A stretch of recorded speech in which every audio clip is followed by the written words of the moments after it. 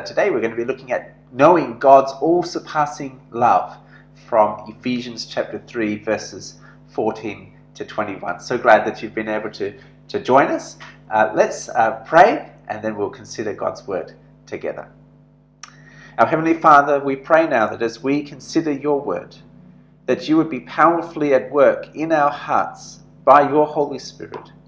We pray that we might know the depths of your love for us and be transformed by your love for your glory.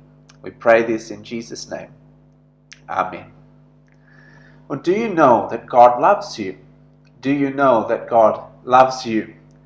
Christians talk a lot about the love of God for his people, how God loved the world so much that he gave his only Son to die for us on the cross so that whoever believes in him might not perish but have eternal life.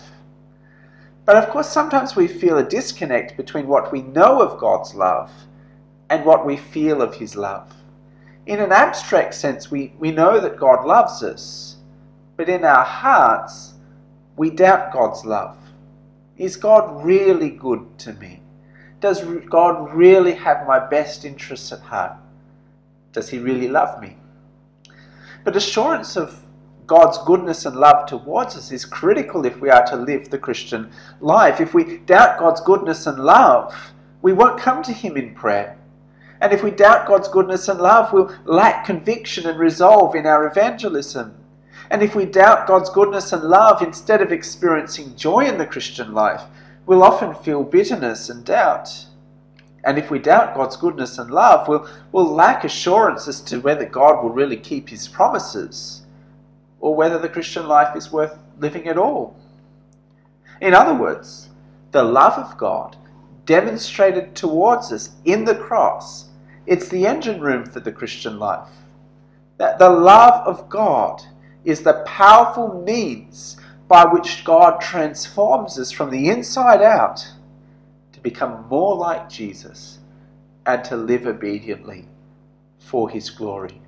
Do you know that God loves you? Well, in our passage today from Ephesians 3 verses 14 to 21, Paul turns again from exposition to intercession, from explaining the gospel to praying that we'll be transformed by the gospel. And in this prayer in particular, Paul prays for power to grasp the measureless love of God. Now, we've seen this movement to prayer and praise all throughout this letter so far. In chapters 1 to 3, Paul has recounted so far all the amazing blessings and grace of God to his people. How he's blessed us with every spiritual blessing in Christ. How he's saved us from his wrath and made us alive. How he's united us with his people and made known his eternal plan. And again, as Paul has pondered these wonderful truths, we found Paul abounding in praise for God and prayers that his readers would truly grasp these truths, not only intellectually, but experientially in their heart. It's a good reminder that preaching, praise, and prayer, they always belong together in ministry. The Christian life is never merely about understanding gospel truths, but praising God for them and praying that those truths would transform our hearts. Well, in this passage we see in verse 14, it begins with those words, for this reason. And so what motivates Paul to pray this gospel prayer is the gospel truths he's just expounded about God's plan and about our place in it. John Stott writes this: the indispensable prelude to all petition is the revelation of God's will. We have no authority to pray for anything which God has not revealed to be his will. That is why Bible reading and prayer should always go together, for it is in Scripture that God has disclosed his will, and it is in prayer that we ask him to do it. And so in this passage, Paul turns those gospel promises and gospel truths into prayers to God. Now, just before this passage, Paul has reminded us of the boldness and confidence that the gospel gives us to approach the Father. We just saw in verse 11 This was according to the eternal purpose that he has realized in Christ Jesus our Lord, in whom we have boldness and access with confidence through our faith in him. And so knowing the boldness and confidence we have in the gospel to approach our Heavenly Father, Paul now prays this bold and confident prayer. Well, we'll consider his prayer under three headings this morning. Who do we pray to? What do we pray for? And why do we pray ultimately? Well, firstly, who? Paul prays to the Heavenly Father. Paul prays to the Heavenly Father. Look at verse 14. For this reason, I bow my knees before the Father, from whom every family in heaven and on earth is named. See, that is the normal pattern of Christian prayer. We pray to the Father, through the Son, by the Holy Spirit. After all, that is the pattern that the Lord Jesus himself taught us when he began the Lord's Prayer, Our Father in heaven. Coming to God as our Heavenly Father is one of the crown blessings of the gospel. Now, we've seen in chapters 1 and 2 that Christ's death on the cross means that we can be adopted as God's children, that we can become members of his own household and receive a heavenly inheritance in his family. And so it's a great blessing that we can call God our Father. Now, of course, in some settings we see Christians praying to Jesus or even to the Holy Spirit. And whilst such a practice is not heretical, because after all, both Christ and the Holy Spirit are divine, it is not the normal pattern of Christian prayer. We're taught again here, we address our prayers to our Heavenly Father. And notice Paul bows his knees here before the Father in prayer. Now, normally the Jews stood in prayer, so kneeling here is an external sign of reverence and humility and dependence. Paul realizes that he is praying to the sovereign God who made all people, the God of overwhelming glory. And so he kneels in reverence. Of course, that doesn't mean we must always kneel when we pray, just as we don't have to always close our eyes when we pray. But our posture can remind us very helpfully of our place before the God to whom we pray. Now, we also see here that God's fatherhood is the pattern for all human fatherhood. Let me read again verse 14. For this reason I bow my knees before the Father, from whom every family in heaven and on earth is named. Now, translating verse 15 is a little bit difficult here. The word for family and the word for father are very closely related in Greek. And if you look in the footnotes, some translations have tried to bring that out by translating every family here as all fatherhood. Now, what seems to be said here by Paul is that God's fatherhood, it provides the archetypal pattern of what human fathers, and therefore human families, should be like. So it's not saying that God is like human fathers, but rather it's saying that human fathers should be like God the Father. I think some of us struggle to think of God as Father because maybe our human fathers have been deficient or absent or even abusive. But even if we've had good human fathers that we love and respect, it is dangerous to look to our human fathers to understand what God the Father is like. The whole idea of fathers and family, it derives from God himself. God is the one who sets the standard for fathers. And what kind of father is he? Our Heavenly Father is a Father full of grace and kindness, who's lavished his goodness upon us, who's given us the Lord Jesus Christ and showered upon us every spiritual blessing, who's used his almighty power in love for his children. That is what human fathers are to be like. They are to love sacrificially, to use everything in their power to love their precious children. So that's our first point this morning. To whom do we pray? We pray to our Heavenly Father. Well, secondly, we consider here what Paul prays. And Paul prays for power to know God's love. Paul prays for power to know God's love. Look at verse 16. He kneels before the Father, that according to the riches of his glory, He may grant you to be strengthened with power through his Spirit in your inner being, so that Christ may dwell in your hearts through faith.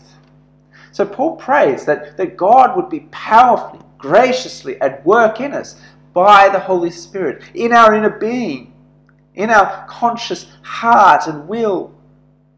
But notice here, how is the Holy Spirit powerfully at work in our lives? I mean, some might expect that the Spirit's powerful work would be seen in miracles, or in speaking in tongues, or in exorcisms perhaps, or some other powerful supernatural experience. But that's not at all what Paul has in mind here, is it? Perhaps that indicates how much some have misunderstood the person and work of the Holy Spirit. Because Paul thinks the Spirit's powerful work is seen as Christ dwells in our hearts through faith. Remember in chapter 2 verses 1 to 10 we considered God's great resurrection power at work in the believer, taking us from being dead in sin and making us alive in Christ. And we saw that amazing change, it happened by grace through faith. And here we see that change was brought about by the powerful work of the Holy Spirit. For without the transforming work of the Holy Spirit in our hearts, we will never put our faith in Christ. We'll still be dead in sin. But by the Spirit, verse 17, it says that Christ dwells in our hearts by faith. In the Bible, our hearts are not so much the place of our emotions, that's actually our guts. Our heart is the control center, it's the center of our being, the place of our decisions and will. And of course, when we put our faith in Christ, Christ already dwells in our hearts by the Spirit. We saw that in chapter 2, verse 22. In him, in Christ, you also are being built together into a dwelling place for God by the Spirit. So when we put our trust in Jesus, he already comes to live in our hearts by the Holy Spirit. And so we might ask, why does Paul pray then for believers that the Spirit will powerfully work so that Christ dwells in their hearts? I think what Paul means here by Christ dwelling in our hearts is that he will reign in our hearts, that he will rule over our lives, that he will direct and control our lives according to God's glorious will. In other words, Paul is praying that as the Spirit changes us from within, Christ's lordship would be more and more evident in our hearts and lives. Now notice how Trinitarian Paul's prayer is here. Paul prays to the Father that by the powerful work of the Holy Spirit, Christ would dwell in our hearts, ruling our lives. And notice how the Holy Spirit works here. He's not drawing attention to himself, but he's shining the spotlight on the Lord Jesus Christ, that we might love him and live for him. And he's drawing us to our Heavenly Father in prayer. The Holy Spirit wants us to come to Jesus and to the Father, not to focus our attention on him. And so by the Holy Spirit, God wants to do radical surgery on our hearts. He wants Christ to rule our lives so that he's more important than anything else. More important than our family and our careers and where we live and our possessions. And that's why we need to be strengthened with power by the Spirit. Because it's only God who can make such radical changes to our hearts and lives that we truly live under the lordship of King Jesus. Well, how does this change in our hearts actually happen so that we live for Christ as Lord? And well, in the second part of the prayer, we see that it happens as we know Christ's love for us. Paul prays that God will be powerfully at work in our hearts so that we will know the all-surpassing love of Christ. Have a look at verse 17. That you, being rooted and grounded in love, may have strength to comprehend with all the saints what is the breadth and length and height and depth, and to know the love of Christ that surpasses knowledge, that you may be filled with all the fullness of God. So plants have roots that feed them, and buildings have foundations that ground them, keep them stable. And Paul prays that we would be rooted, that we would be grounded in love. I don't think he's talking about God's love for others here, but rooted, grounded in God's love for us. In other words, he's saying that God's love is the foundation of the Christian life. He's saying that change in the Christian life, transformation in the Christian life, it comes from knowing and grasping the immeasurable love of Christ for us. His love so long that it stretches into all eternity. His love so wide that he offers it to all the nations. His love so deep that he lavishes it even on the worst of sinners. His love so high that he exalts us to heaven. His love so great that only 4 dimensions are enough for us to begin to grasp how amazing his love really is. Now, I don't know if you've ever tried to comprehend something that has 4 dimensions: breadth, length, height, and depth. It's actually impossible, isn't it? Paul's point here is that the love of Christ is so great, it surpasses our human capacities to really comprehend it. Now let me try and illustrate it in this way. In a single human cell are approximately 100 trillion atoms. That's a 1 with 14 zeros after it if you're trying to get your head around it. So one human cell, 100 trillion atoms. There are 100 million cells in our body. There are 7 billion people on Earth. The sun is 1.3 million times the size of the Earth. Our sun is one of 100 billion stars in our galaxy, and there are over 100 billion galaxies in our universe, stretching over at least 93 billion light years. Now, I just want you to try and imagine that you could write down how many atoms there are, therefore, in the universe. I think if you spent your entire lifetime writing zeros, you would still not have enough to write down how many atoms there are in the universe. That's how vast the universe is.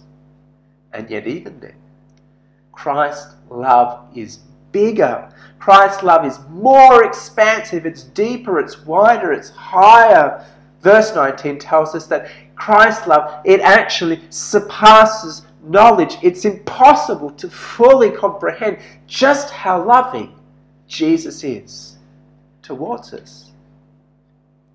But the fact that we will never fully be able to comprehend the love of Jesus for us, it doesn't mean that we shouldn't try.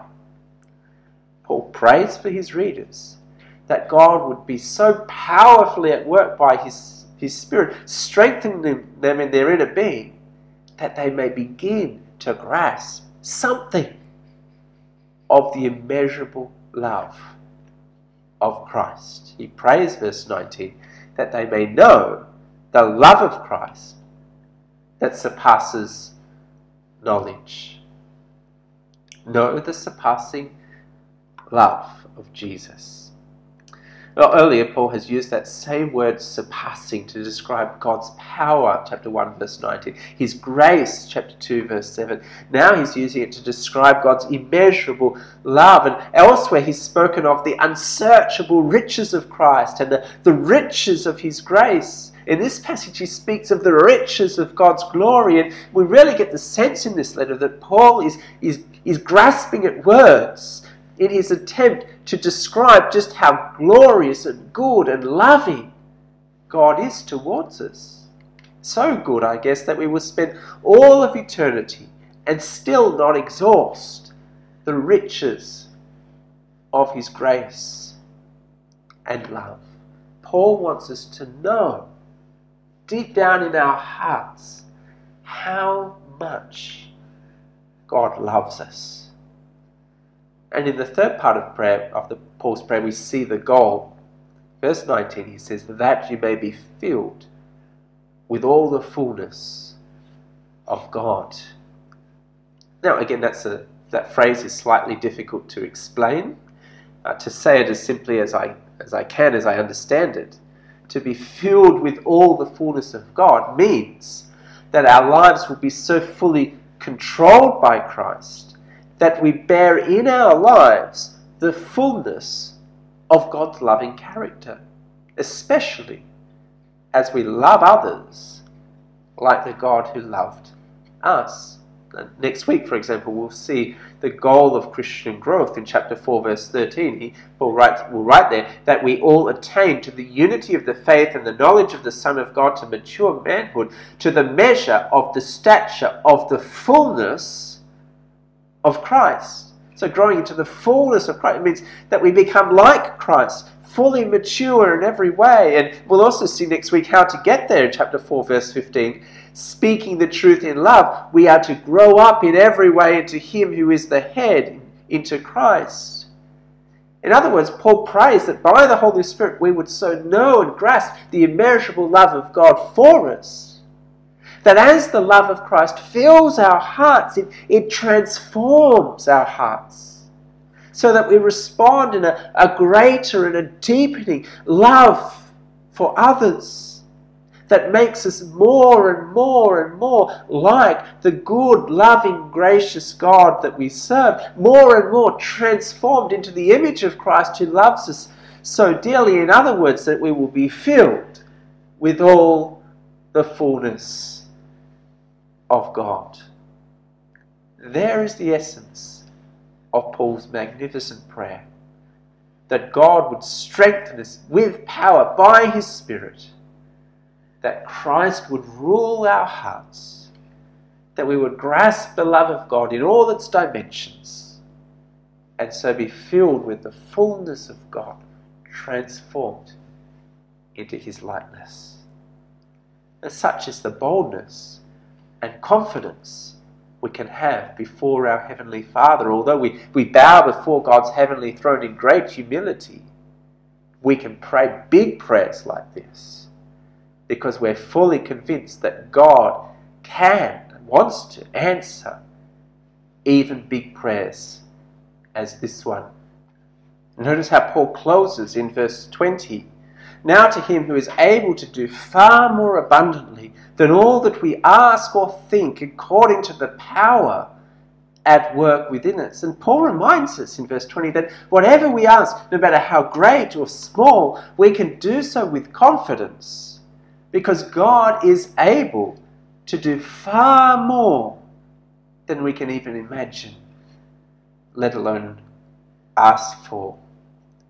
I think sometimes when we pray, either consciously or unconsciously, we think that God lacks the power or the goodness or the wisdom to actually answer our prayers.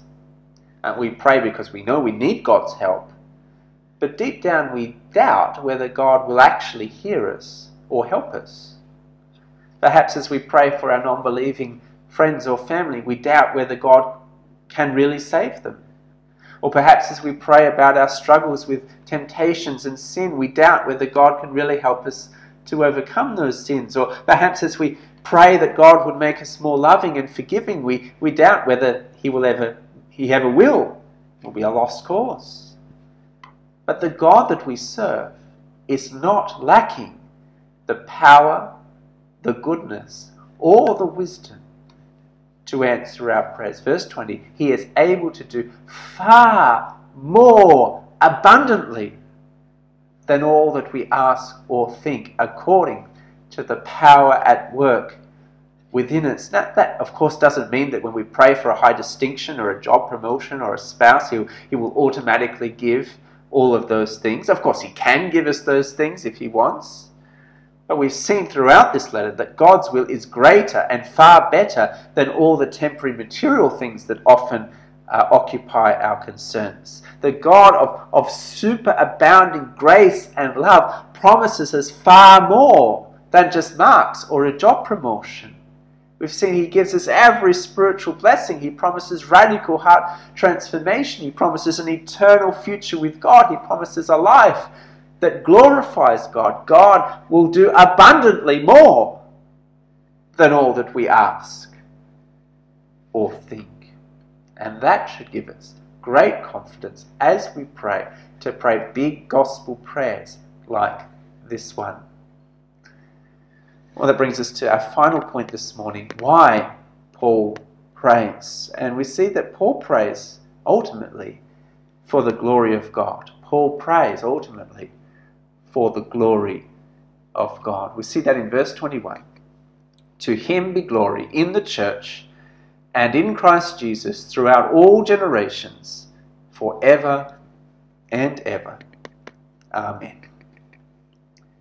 Makes sense because God is the God of infinite power, the God of measureless love, the God who has lavished his life-transforming love on us by the power of the Spirit. It means he alone is the one who deserves eternal glory. And I think it's worth asking the question, how often is my ultimate concern, my ultimate prayer, that God would be glorified? I think so often our prayers are focused on ourselves instead of others, focused on temporary things instead of eternal things, focused on the physical instead of the spiritual, focused on our glory instead of God's glory. But Paul provides us here with a wonderful example of what godly, mature, biblical prayer looks like. Who? We pray to our Heavenly Father. What? We pray for strength to know God's love, that our hearts will be transformed. Why? We pray for the glory of God. May that be the shape of our prayers. But as we close, let's just look a little bit more closely at how Paul expects God to be glorified. Look again at verse 21. To him be glory in the church and in Christ Jesus throughout all generations, forever and ever.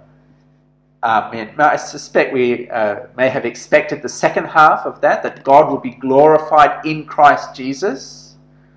But we may not have expected the first part, that God may be glorified in the church. How is God glorified in the church? He is glorified in the church because, as we saw last week, the church, which is the people of God, is the living testimony to the love and power and wisdom and grace of God. And God's plan for the church, for his people, is to transform it into the image of Christ as the Holy Spirit works in our hearts so that we know his love and reflect it to others. And we've seen throughout this letter that the church is the body of Christ, the church is God's holy temple, the church is God's glorious family, the church is God's redeemed community of peace. Indeed, we will see later, the church is the bride of Christ. And it is God's plan that as God's love transforms our hearts and makes us more like Jesus, well, God will be glorified not only in Christ, but he will also be glorified in us because we are like him. And he will be glorified in all generations, forever and ever. Well, as we conclude, let's return to where we began. Do you know that God loves you? Do you know that God loves you? We've seen today that the love of God is the engine room of the Christian life. It is the love of God that radically transforms our lives for the glory of God. But we've seen again in our passage today that we not only need to hear and know gospel truths like this, but we need God's Holy Spirit to powerfully work in our hearts so that through those gospel truths, our lives are transformed for the glory of God. So let me say to you this morning, if you are unsure of God's love for you, if you have some of those doubts that I mentioned earlier, take some time to read again through Ephesians chapters 1 to 3. And as you do, as you read through Ephesians 1 to 3, ponder again the riches of God's grace and love, kindness He has lavished upon you in Jesus. Consider how He saved you from your sins. He's given you peace with God. He's given you a place in His church. Meditate on those truths. And as you do, pray that God would be powerfully at work in your life to transform your heart for His glory. Because if anything we're assured of in this passage, God certainly has both the power and the love to do it. Well, let's close in prayer.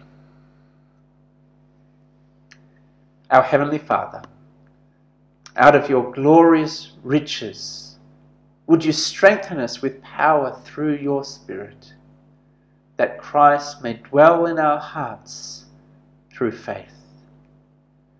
May we be rooted and grounded in love, and may we have power to grasp how wide and long and high and deep is the love of Christ. May we know this love that surpasses knowledge, and so be filled with all the fullness of God. To you, O Father, be glory in the church and in Christ Jesus throughout all generations, forever and ever. Amen.